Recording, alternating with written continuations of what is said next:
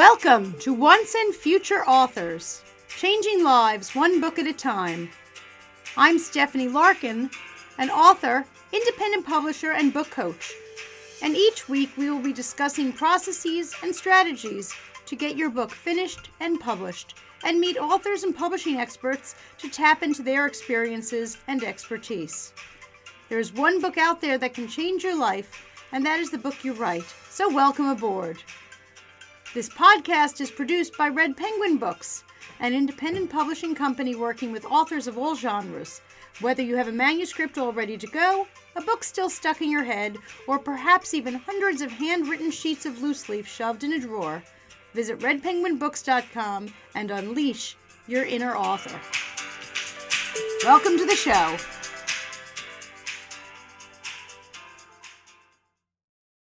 I am so delighted tonight to be joined not only by author Larry Bloom, the author of Fierce Resistance, but Larry brought along his entire theater group so that we can dramatize Fierce Resistance, because this is quite the dramatic book. So before I introduce Larry, let me just give a little synopsis of the book. In the 1930s and 40s, Jewish men and women served as a fierce resistance, fighting the British government that had mandated Palestine. These resistance fighters fought for a cause in which they truly believed, a free and independent Israel at peace. This novel salutes those fierce resistance fighters and their indomitable spirit. So I am so delighted to introduce author Larry Bloom. Hi, Larry. Hooray, Larry. Larry, where are you? There you are. He's in the center square. Yeah, there you are, Larry. I can't hear you. Larry? He's muted. Can you unmute him? I'm trying. Larry?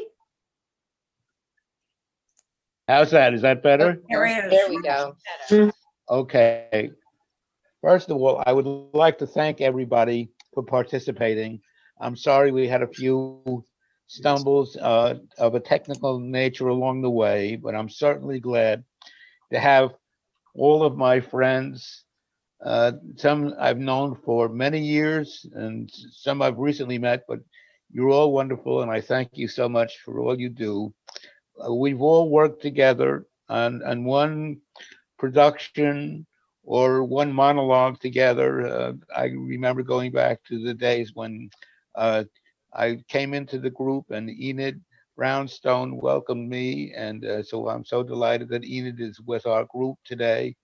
And, she made me feel welcome. And the first thing I did is I did a Groucho Marx routine, and I still remember it. And that was quite a number of years ago.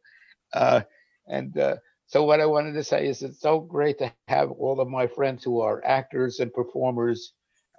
I hope you enjoyed the book, and I'm working on the next one already. I have some ideas. I'm going back to my days at the Xenia High School and as a new school teacher, starting out with that. And I'm working on putting together my second novel because Stephanie's a hard driver, and she said, Larry, you're not leaving here until I get another novel out of you. So I'm working on it.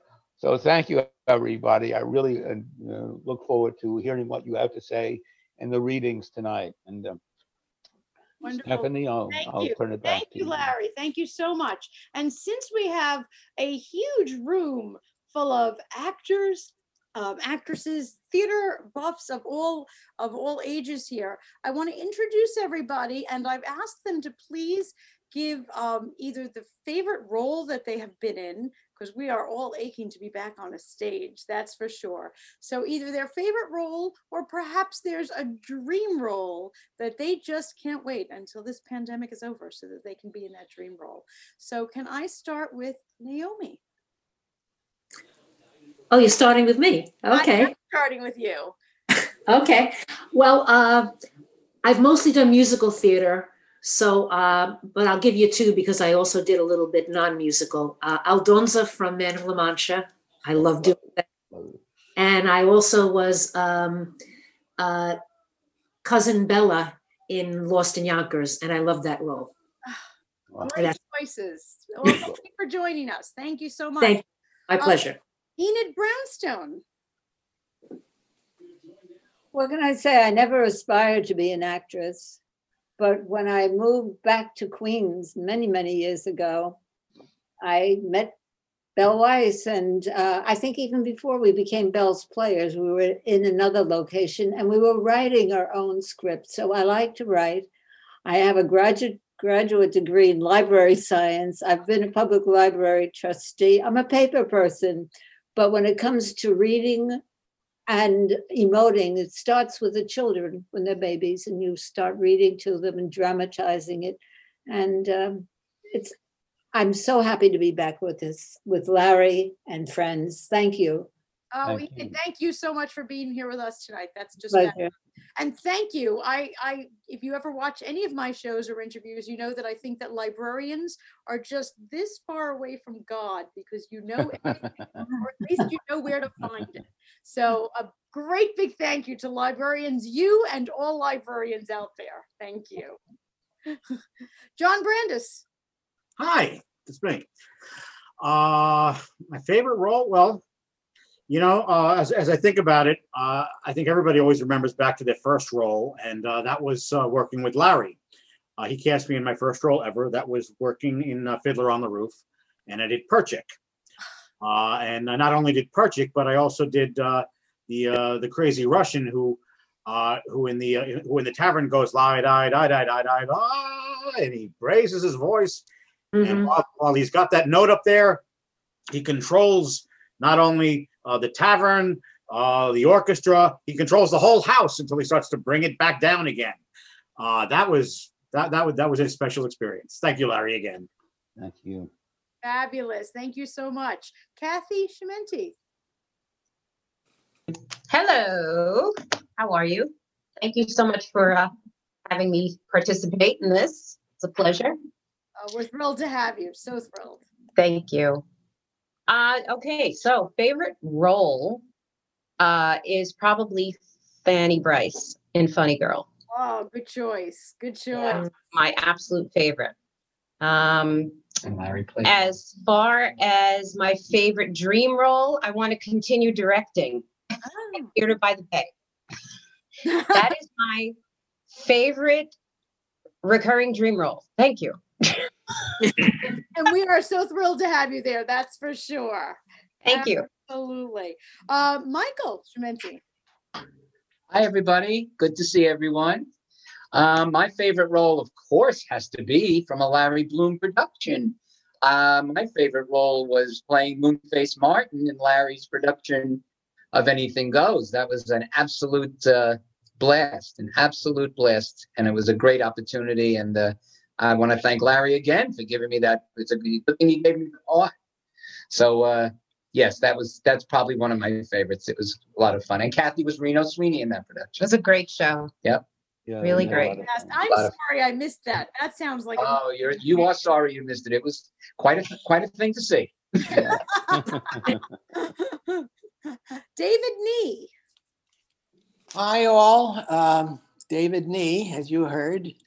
I met Larry at Bell's Players, and we've been working together for a few years, and it's been fun. It's been great.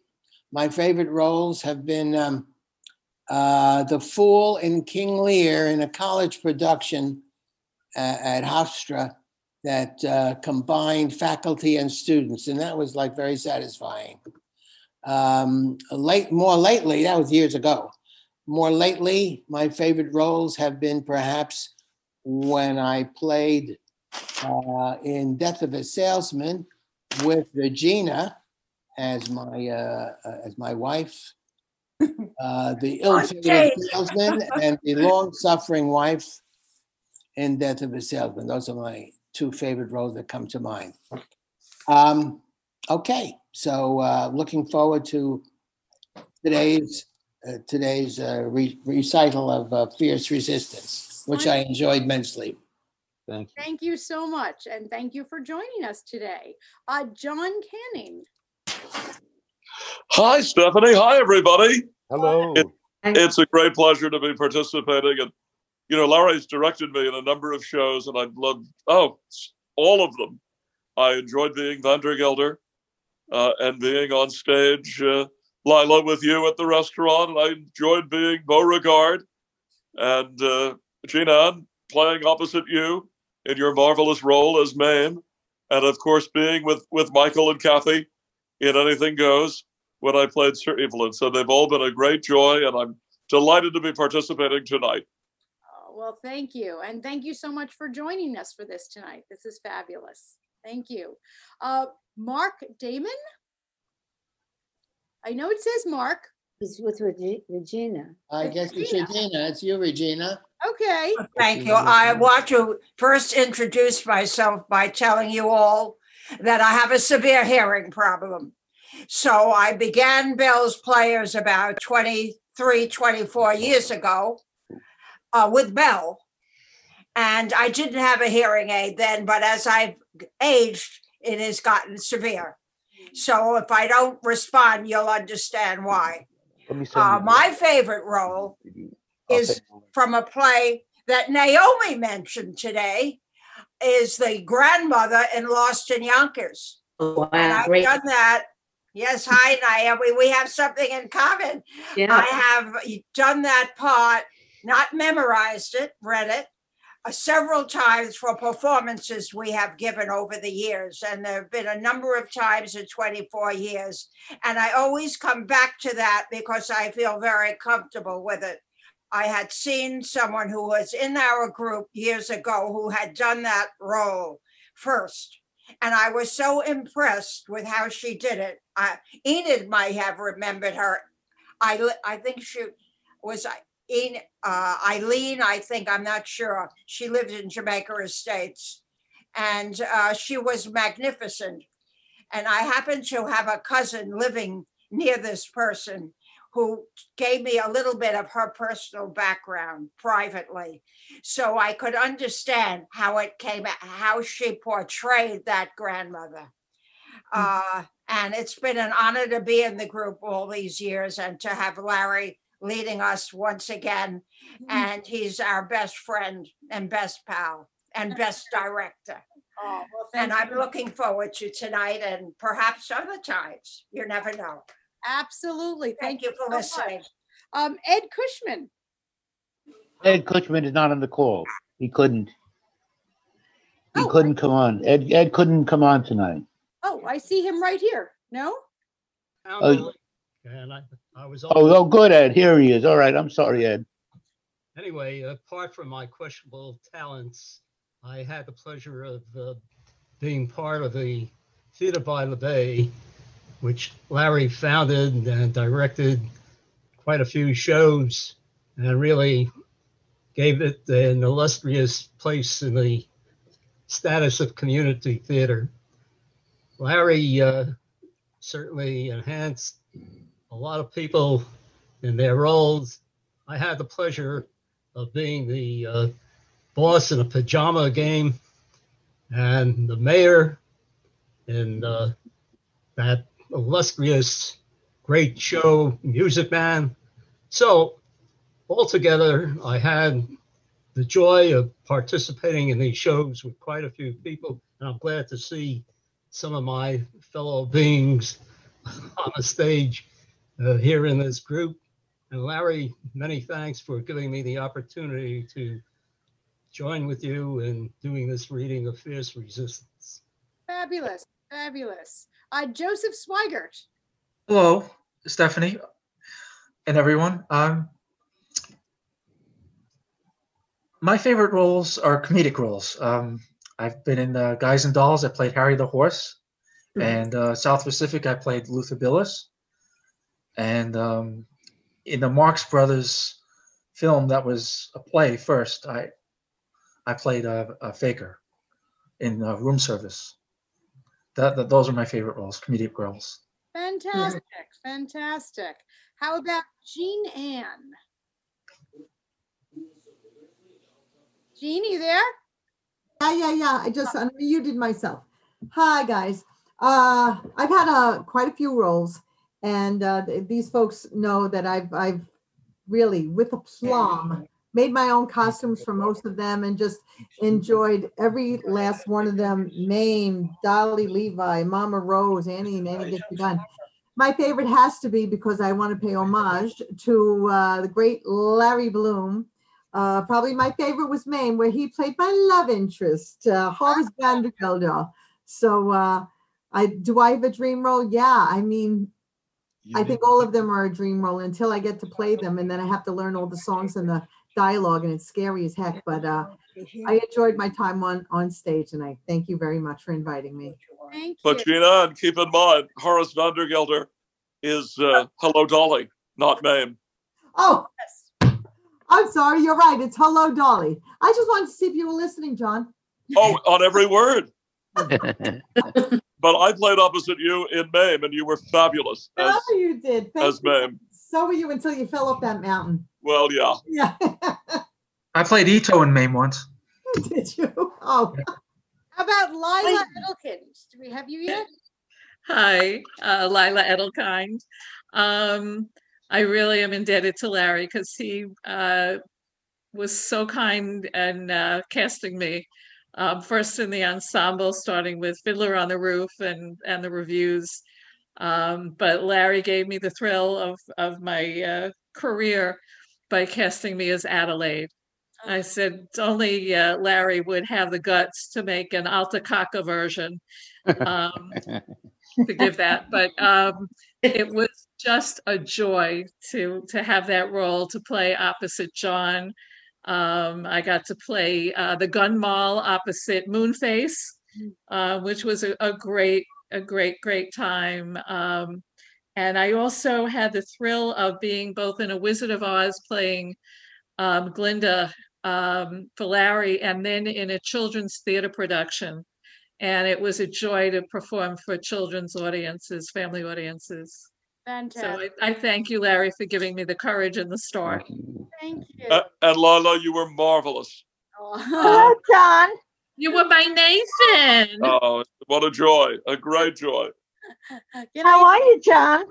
Jim Jaggy.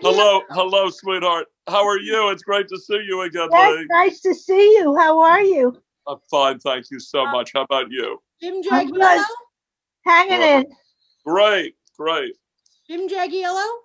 Yes. There you are. Well, I just really started out in theater a couple of years ago singing opera, Our Lady of Mercy. But one of my favorite roles were the Reuben Mechanicals in The Midsummer Night's Dream. Why do you say maybe I might end up playing Nick Bottom? Very nice. I'm the Shakespearean actor of the group. Okay. Very good. Good to remember. Is Lee Newman here? Yeah, it's me. Okay. I'm here. Where are you? I'm here. I can't see you. Yes. Oh, there. Right here. I see her. She's I'm on- here. Bottom. Yeah.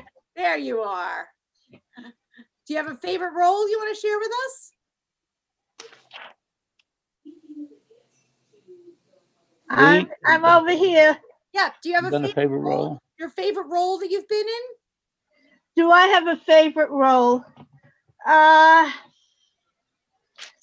Probably yes. I have a favorite role when I played the secretary in Maine, in Gypsy rather, and I had a wonderful scene with Jean Ann, and that was my favorite role. But I've been working with Larry for many years in Reform Temple and then in Bay Terrace, and for many years. So I've done a lot of shows with him, but that was really my favorite. I've done before I did musicals, I was doing straight shows as well. I worked with Little Theater Forest Hills. Okay, terrific. Elizabeth Grumley. Hello, happy to be here. The two roles that come to mind for me are two different roles for two different reasons. One is the Wicked Witch of the West, because I usually don't play evil characters. So that was really fun to do. And the other one I thought of was Bet from Oliver, which I did with Larry. And I had so much fun. And it was one of the very first shows I did moving to New York from the Chicago area. So I felt a really warm, kind welcome from everybody there. So yeah, it was one of the best. Thank you. So much. May I ask, what is the lady's name? Hi. What is that like? Her Me, name? Stephanie. Elizabeth? Okay, thank you. Yes. Elizabeth. Did we introduce everybody? Did I get everyone? I think we did. Okay. Yes. Ed, did I miss you? I just saw you wave your arm. Ed? Yes, I'm here. Yes. Can you tell us your favorite role? I don't know. I think I was the butler in Dover Road. Fantastic. Johnny Culver did it in Forest Hills about a year ago. Okay. Terrific. Thank you so much. And thank you all for joining me. I know that every one of you is just counting the days until we can do this on a stage instead of doing this all in Zoom. But I'm thrilled that we're here and we're going to be reading from Fierce Resistance. So while each person is reading, if you could, just turn off your volume or mute yourself would be great, just so we can hear everyone. I know our first reader is going to be Kathy, who is going to be starting us off with the book forward and getting us into the action. So welcome, Kathy. Thank you so much for being here. And away you go. Okay. In the 1930s and 1940s, Jewish men and women served as a fierce resistance, fighting the British government that had mandated Palestine. These resistance fighters fought for a cause in which they truly believed, a free and independent Israel at peace. This novel salutes those fierce resistance fighters and their indomitable spirit. It was now or never, Yitzi Gamel decided. The satchel he carried was loaded with dynamite, fuses, and gunpowder. At 0200, he and his buddy Avram sneaked down to the beach in Bat Yam and in the dark surprised 2 British sentries on routine patrol. The sentries' holstered revolvers were no match for the lightning-quick speed for the resistance fighters' hidden daggers, which were used to quickly stab and slice up the 2 sentries. The fighters then went about their work, setting up the dynamite, laying out the fuses, and connecting them. It was tedious, nerve-wracking work done in the dim moonlight. By 0300, they detonated their charges. This late-night raid and attack in March 1937, resulting in the deaths of 2 Brits, was blamed on the fledgling resistance organization, the Irgun. The incident was listed the next day in the next day's newspaper as the Arab Revolt. 8 months later, in November, the Irgun struck again, and this time in Jerusalem. 10 Arab citizens were killed. The pace of the attacks quickened after this latest action. Multiple attacks against Arab citizens and British policemen were carried out by Irgun resistance fighters for 2 months in April, with the resulting loss of 3 lives. May saw no let-up in Irgun activity when a policeman was killed in an attack on a bus on Hebron Road in Jerusalem, and 3 people were shot and fatally wounded in Haifa. Multiple attacks against Palestinian citizens were carried out by Irgun freedom fighters the following month. Newspapers noted that some of the most heinous attacks since this campaign started were the ones that were committed against youngsters in an Arab market in Haifa. It was noted that most of the attacks were bomb attacks with the occasional use of guns. In the neighborhoods and side streets of Jaffa and Tel Aviv, Yitzhak Gemel was a local hero fighting for the resistance. He wasn't always such a hero, and life certainly was not always easy, he recalled. His parents, Otto and Hannah, had been living with their 3 children in 2 rooms in Glachov near Kiev. News of the Russian Revolution and Civil War and the pogroms they heard about taking place in Poland, Romania, and Lithuania had convinced them that for their own safety, it was time to leave their homeland and immigrate to Palestine. They boarded the ship SS Ruslan, arriving in the port of Jaffa on the 19th of December, 1919. part of the third wave of newcomers to make Aliyah. Life was different for him here. When he first arrived, he was a newcomer, adjusting to learning a new language and meeting and making new friends in school. Everyone called him Yitzi. After spending half his day in school, he tended the crops in a small plot of land that was assigned to his family by the Newcomers Farmers Collective. Tonight, like the other nights this past week or so, he had the same dream. It was his Papa Otto, Mama Hannah, his brother Yaakov, and sister Hadassah that he dreamt about. Hazily, it seemed to him like it was happening right now, but clearly it was in the past, about the time that they boarded the ship to make Aliyah. It was a cold night. Papa was dressed in a heavy coat and boots, carrying 2 tattered suitcases. Mama was similarly dressed, and they were walking up a ship's gangplank. Yitzi's little sister, Hadassah, age 6, whom they called Dasi, was crying. It looked like Mama was doing everything she could to keep Dasi quiet while she walked her up the gangplank to board. His younger brother, Yaakov, age 8, was carrying an old suitcase that was far too heavy for him. But where was he in the dream? He could sense a rising panic and started to yell out, "Papa, Papa!" Then he would wake up. The memories from the past and his youth all revolved around his Papa. The family moved and settled in Tel Aviv. 2 years after making Aliyah, Otto, working in a jewelry wholesaler, was killed in a car accident in downtown Tel Aviv. At the funeral and the Shiva, Yitzi cried for his Papa for what seemed like hours on end. He knew that he was crying for himself as well, for he recalled the many ways he was like his Papa or tried to emulate him. Yitzi was built like him, tall and skinny, had an oily complexion and some pimples. And he had a great smile and a sense of humor. He would crack jokes at himself and found that he easily made new friends in school. Yitzi's Bubby, Rebecca, passed away in Palestine soon after she and her husband, Moses, had immigrated to Palestine, which was 2 years after Otto and Hannah and the family had made the same journey. Over these years, Zeta truly became part of the extended family. It was Zeta who helped Yitzi to learn and practice his prayers.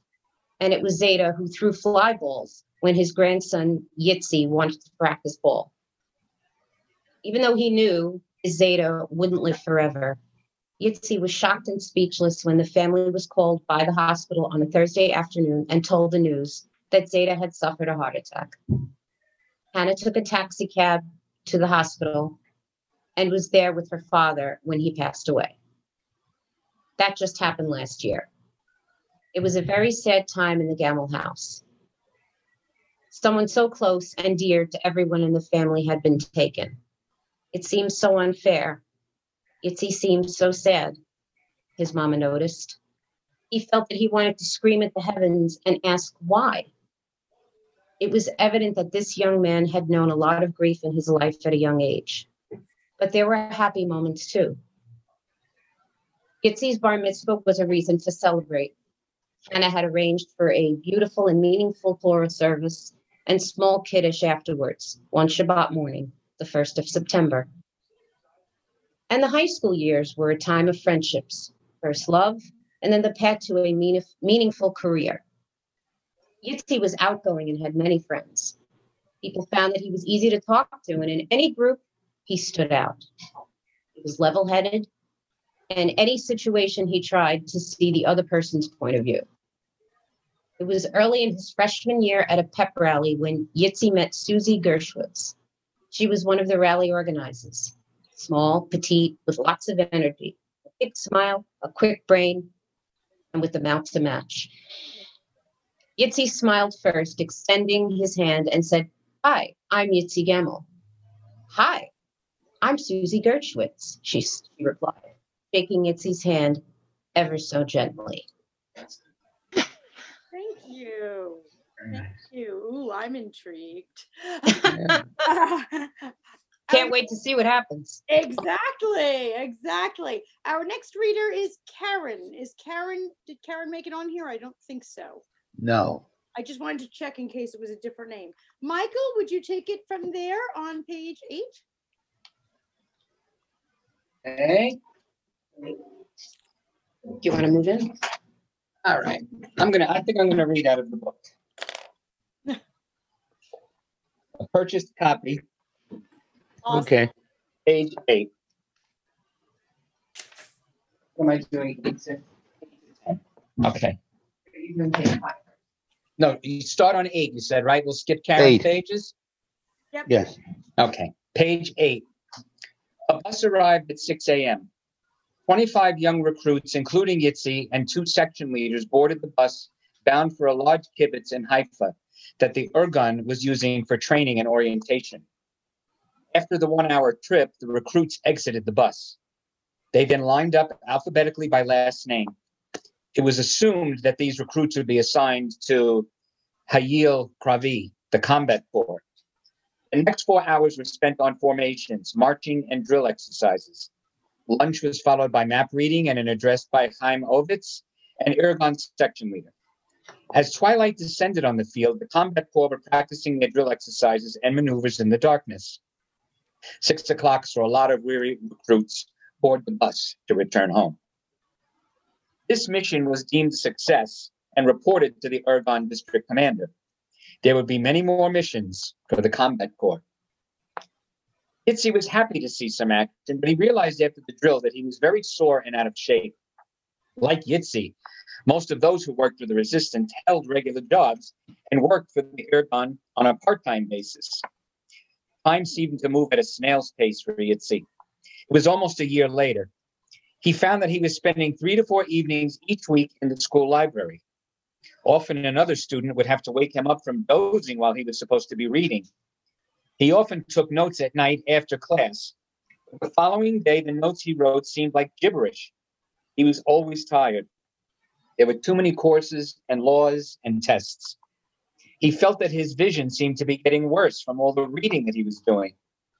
It wasn't just the classes as much as it was the required reading that he had to complete for each course. So far, he had completed his coursework and reading for constitutional and administrative law with a grade of B-, had completed the English law process with a grade of B, and had completed the fundamentals of a legal practice with a grade of B-. He knew that the most formidable courses, in other words, the ones in which he had the most interest, namely criminal law and contract law, was still to be taken in the upcoming term. He asked about the best way to study for the law classes and was told by a friend that study groups are the best way.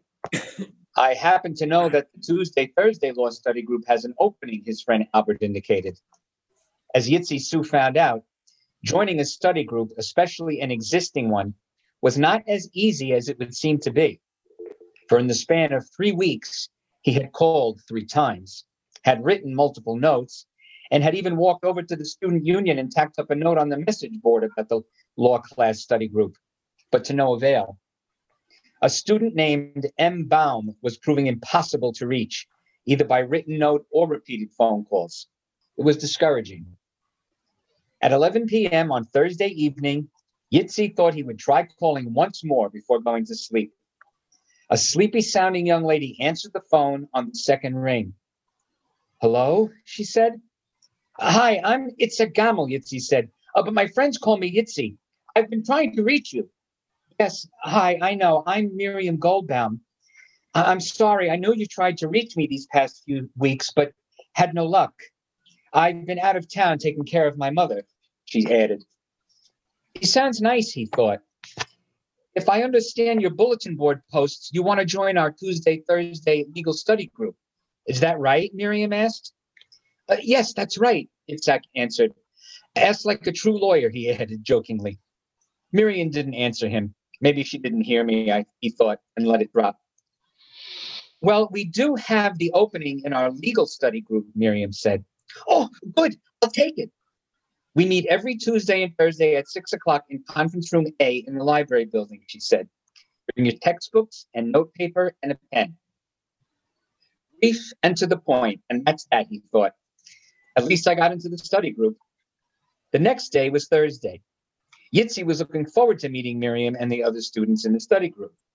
At 5:30 the next evening, Yitzi crossed the campus and arrived at the door to conference room A shortly before 6 o'clock.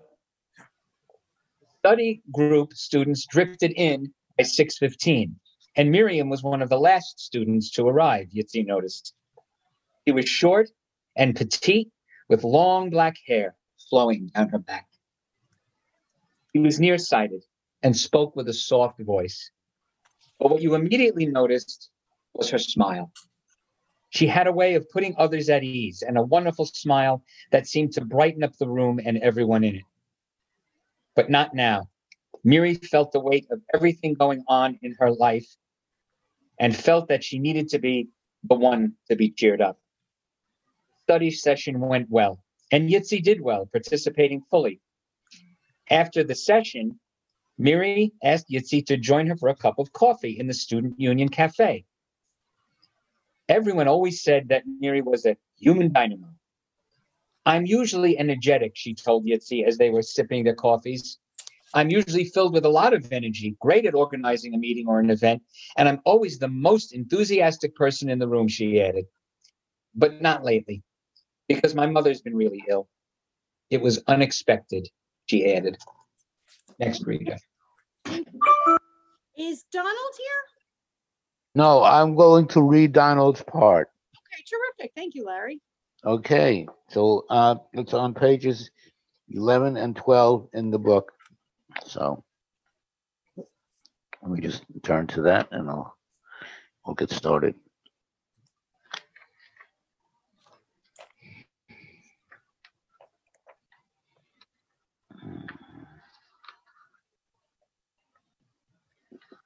All right.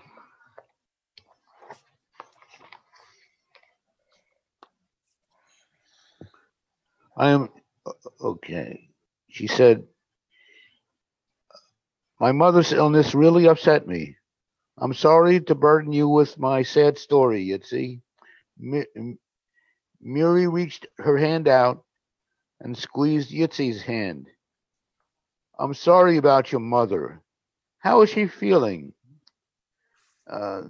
He asked her as he saw the tears welling up in Miri's eyes. It must be serious, he thought. Miri took a deep breath and said, my mother has cancer and it's terminal. And then she cried.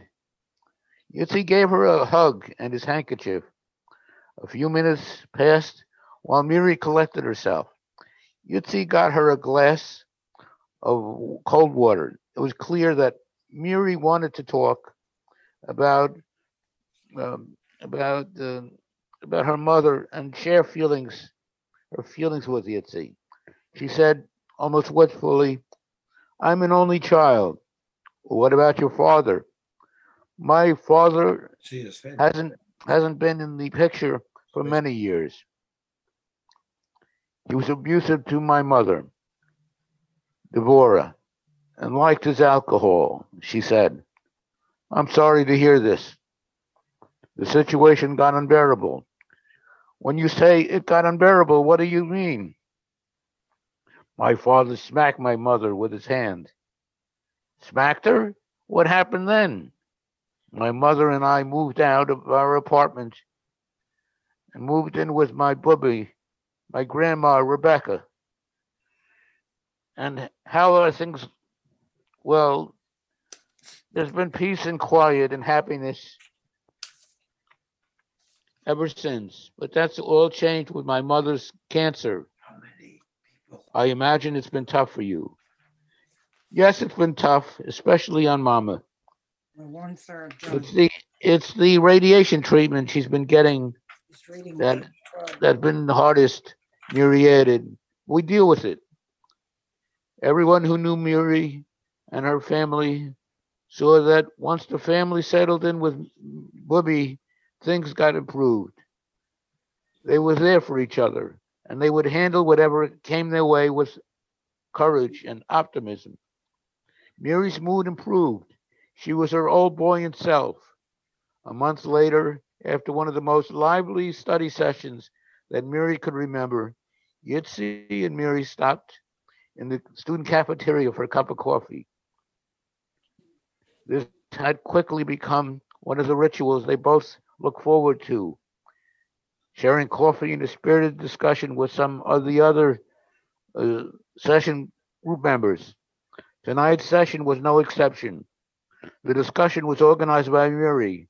The subject was tort law negligence and the elements of a negligence case: duty, breach of duty, and causation and damages. Each student took an element of tort law, explained what it meant, and gave an example. I'm very impressed with the work you did today to put this together. Yitzi said to Miri.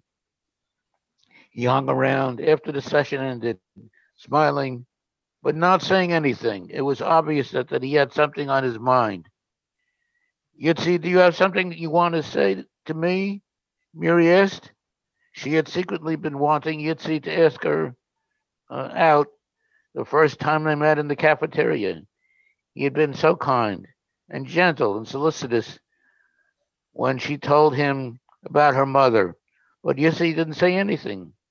He just let this opportunity go by. Thank you. Thank you, Larry. I'm so glad Thank you played for you. us. Thank All you. right, Jim Danielle. Yes. From there. Yes. Do you hear me? I can hear you Yes. just fine. All right. Like most of Miri's friends, he didn't dwell on Miri's mother's condition anymore, and she was just as glad that they didn't, because her mother's health and condition were declining faster and faster. It was now just a matter of time, Miri thought. Her mother passed away 2 weeks later. What few knew that Yitzi and Miri had gone out alone 3 times and found that they really had enjoyed each other's company. A simple funeral was held with Rabbi Oslander of Temple Torah officiating. Devorah was buried in a plain in box. They all got through the funeral and the Shiva. Yitzi was there for Miri every step of this sad journey. He gave her comfort and support and proved to be a true mensch. Also, he helped Miri by coordinating the arrangements with the rabbi.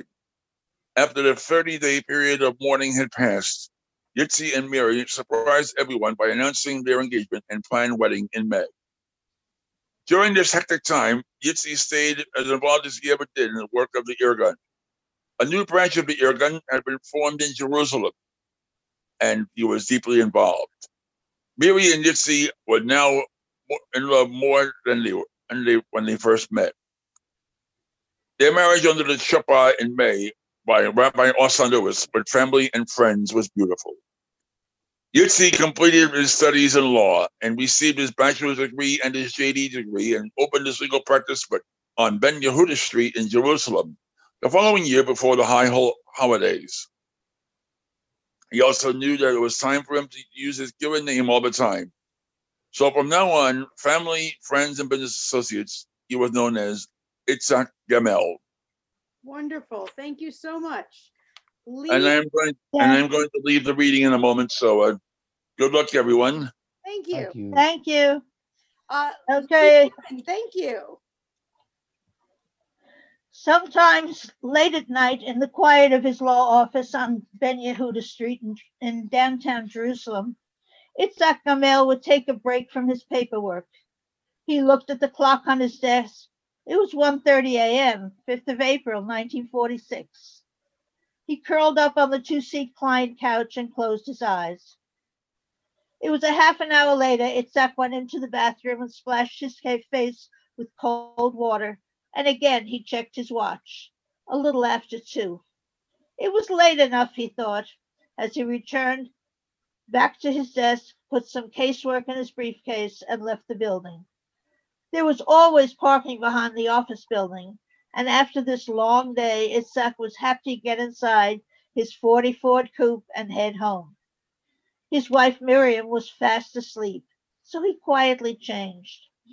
It seemed like he had just gotten into bed and pulled the covers up when the alarm rang on the nightstand, 5:45 a.m. Itzhak showered and dressed. a quick toast and jam, and he headed to his car for the drive over to the office.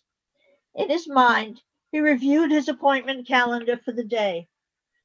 Since his practice was local practice, most of the cases he would see would be general law cases, a complicated will to work through, a tenant-landlord dispute, and a few telephone calls to be placed before the end of the day and his work with resistance.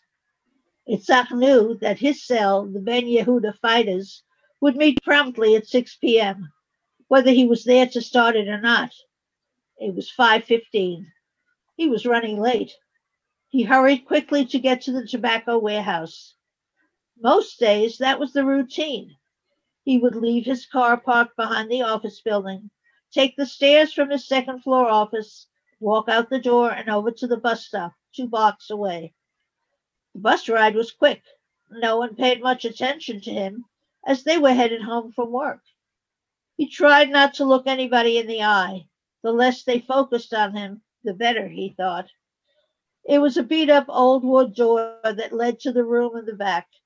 The ceiling was low. You had to duck under exposed beams and rusted nails before you made it inside.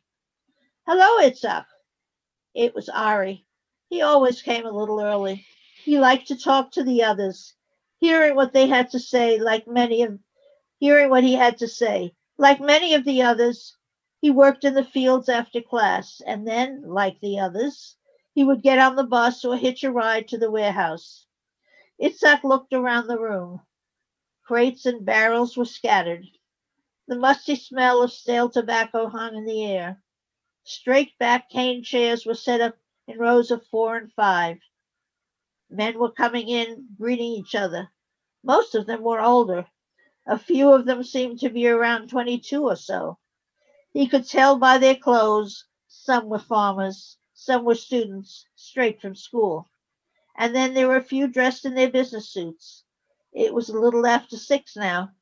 Itzhak strode into the room and silently sat down, facing the others.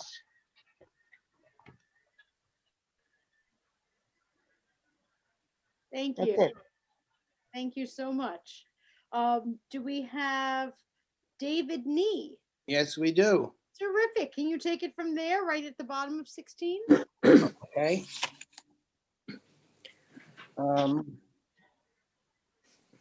You could tell by their clothes, some were farmers, some were students straight from school. And then there were a few dressed in their business suits. It was a little after 6 now. Itzhak strode into the room and silently sat down facing the others. He was small in stature, couldn't have been taller than 6'2" or so. You could tell by looking at him that he was a learned man, a scholar. At first glance, he looked to be in his mid-40s.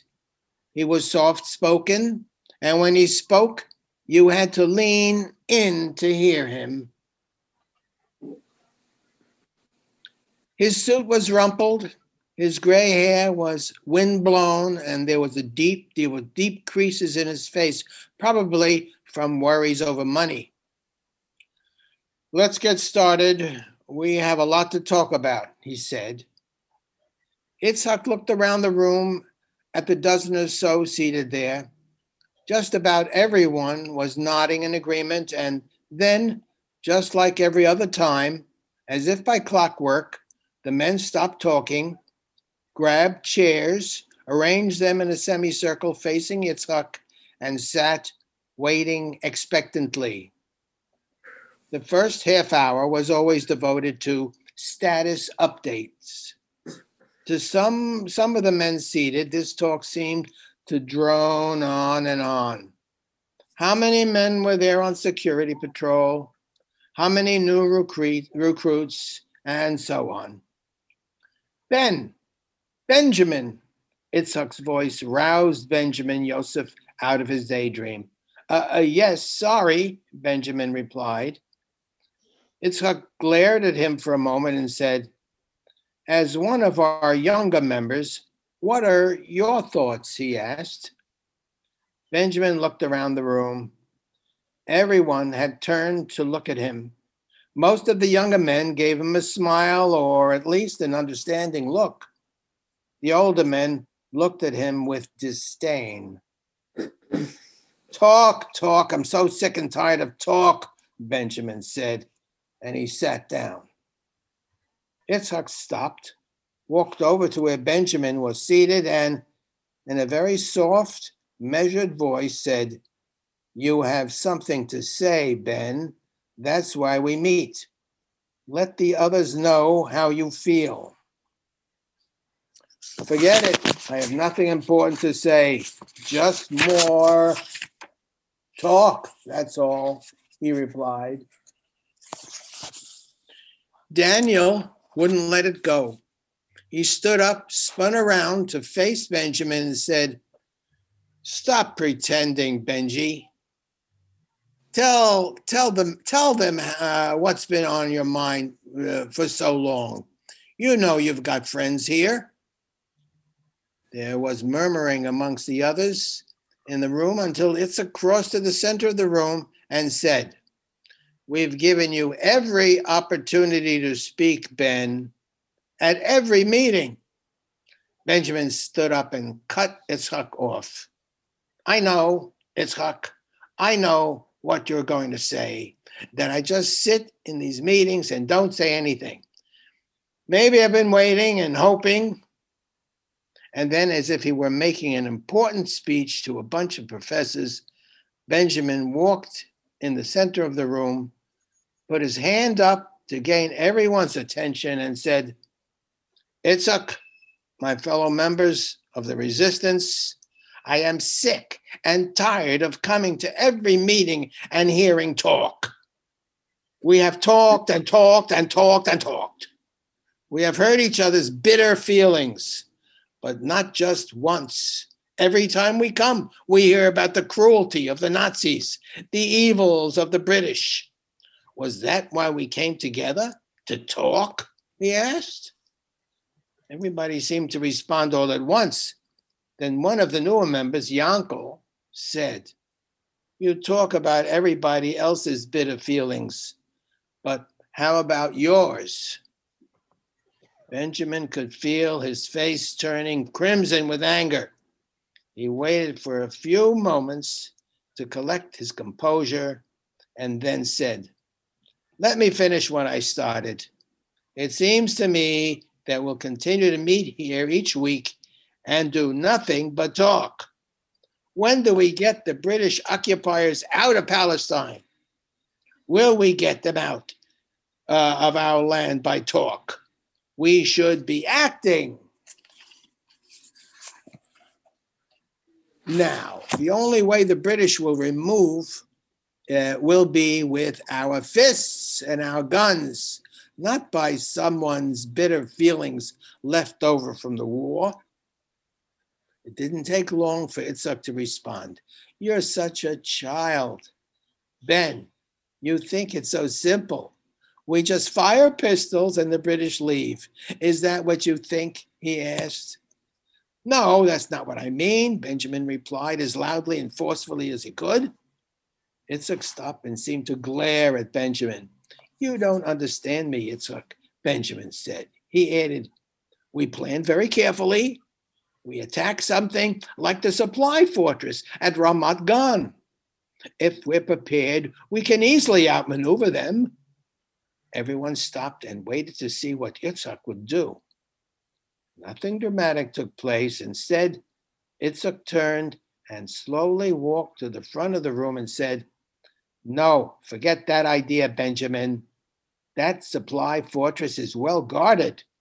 Almost 1/4 of all British arms are kept there. Our men don't have the training to defeat the British and capture their arms. Don't forget, we're only one of many cells. Maybe in a few months, we'll be ready for action on a smaller scale. We must build up our strength and plan carefully before we can do something so bold as attack a fortress. To go into an action like that now would mean nothing short of a massacre. And what of our families, Itzhak? Don't you think our families deserve a better life? Better treatment than they've been getting, living in a land occupied by foreigners? Benjamin asked.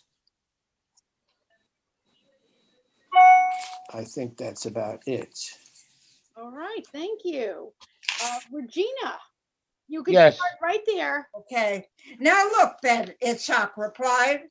I'm thinking of our families when I say we have to wait. We're not trained fighters, and it isn't just ourselves. We have to coordinate with the others. If we rush into action blindly, it's going to mean lots of us in a battle we're not prepared to fight. You talk like a coward, Benjamin replied. Are you afraid to die? Afraid? It isn't that simple, Itzhak answered. There are so many factors that have to be considered. You're not being realistic, Ben. I'm in a Zoom rehearsal. The growing anger that each man exhibited reached the point where Itzhak and Benjamin just stood there silently glaring at each other for a few minutes. It was clear that the dialogue wasn't over. Benjamin crossed to the back of the room and stood there, waiting to see what would happen next. He didn't have to wait long. Within a few minutes, most everyone turned their chairs completely around, so they were facing him. Benjamin said, I say to each of you, sitting here and listening to me, that the longer we wait to take arms against the occupation government, the less our chances will be to defeat them and see the free state. He saw eyes opening widely, and they were listening. Every day, the British propaganda fills the mind of another Jew, turning him against us and wooing him to their point of view. Every day we wait, more British soldiers enter our land. Benjamin noted, the resistance counterattack must begin now if there is ever to be a free state, he added. Much murmuring and shouts from the men sitting there convinced him what he said was what most were thinking, but hadn't expressed their feelings verbally. Benjamin sat down, feeling a mix of euphoria and dread. He knew that he had to take a stand, and now he had. Itzhak ran over to where Benjamin was sitting, pointed his finger at him, actually waving it at him in a disapproving way, saying, you're living in a dream world, Ben. You're a child who has been given a weapon and your fingers itch. They itch for action. You're anxious and pull that trigger. You do and face a war which we're not ready to fight. Grow up. Grow up? What the hell does that mean? Benjamin asked. Itzhak seemed to get angrier than he had been.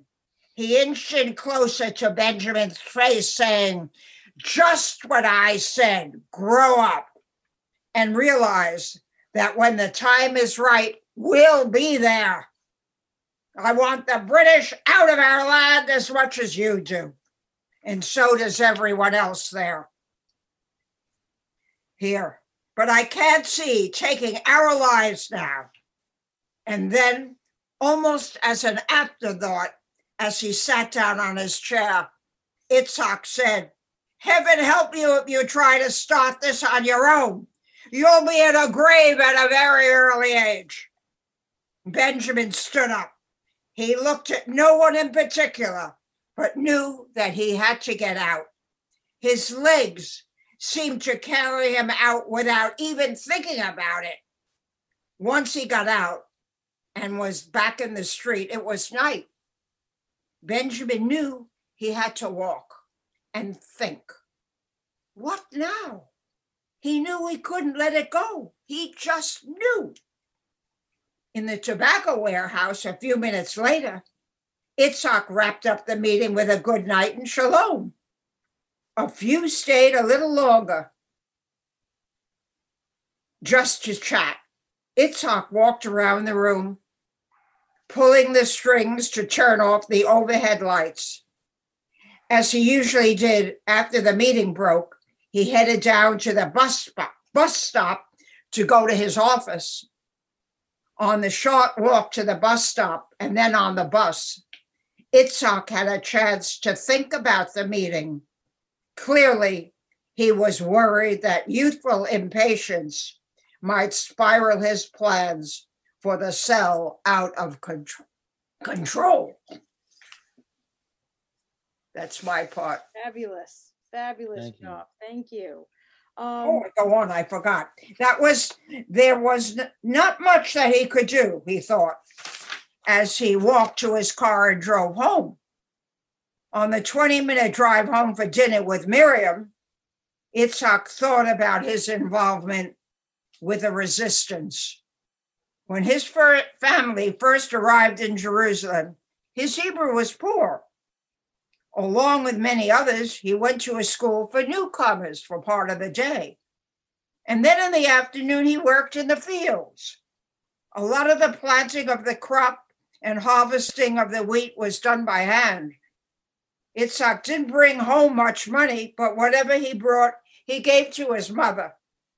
Papa didn't work. He sat in the front room and either read or listened to music on the radio or napped. He had been a skilled carpenter, but there were no jobs. It was in the fields where Itzhak met Avram. They called him Avi. Like so many of the other newcomers, Itzhak learned about the struggle for a free Palestine from his friends in school. He would hear them talk about the resistance movement, the fight for a homeland for the Jews. Avi knew a lot, and patiently answered Itzhak's questions. He said to Itzhak, "Come down to a meeting. We meet weekly, more when we need to. We need good men like you." Itzhak remembered that first meeting. Everyone seemed so friendly. Some older men, some his age. They asked him to stand up and tell them who he was. He did. They clapped and shook his hand and patted him on the back and let him know that he was welcome.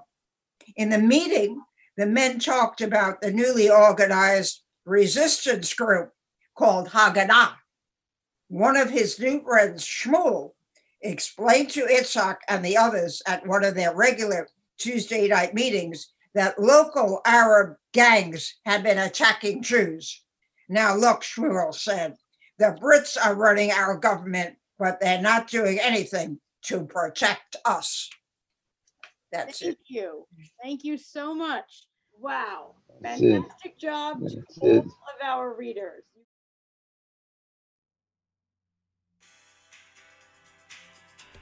Thanks so much for joining us for Once and Future Authors. If you've enjoyed the show, please subscribe to the podcast and leave a review. Reviews help other interested listeners to find the show, so your review could launch new books every day. Thanks again for joining us, and happy writing.